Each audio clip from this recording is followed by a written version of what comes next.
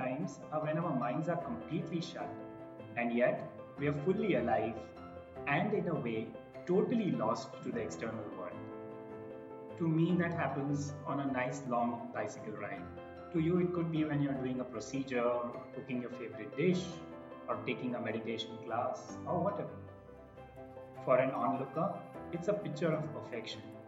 Watching an acrobat or a juggler lost in the flow of his or her work, completely oblivious to the outside world and moving almost with no effort.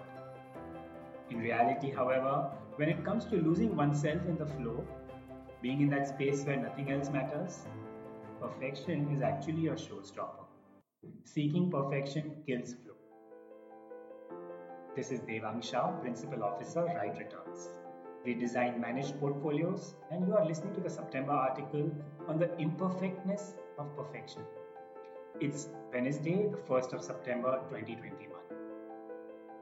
The reason seeking perfection kills flow is that perfection requires us to be very focused on a specific thing. On the other hand, the Zen-like flow state requires us to lose focus. It actually requires us to defocus and become alert and aware of the many things going on at the same time. It's an antithesis of focus. While it's not possible for us to go through the exact logic of this in a short article, I can share out of experience that the essence of good, healthy finances is precisely this kind of alertness and awareness of many things: liquidity, title of assets, taxation, charitable giving, and of course the quality of our spending. It is not a focus on risk or return or capital protection or whatever the buzzword is.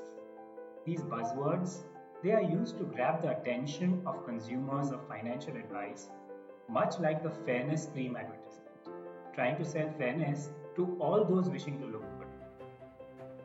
But looking good has nothing to do with being fair, right? The health of our finances depends on our willingness to defocus from any matter, be it returns, risk, saving, or spending. It requires us to appreciate how all of them are interrelated. Yet, the outcome is much more than that. In fact, the outcome is more than money itself, isn't it?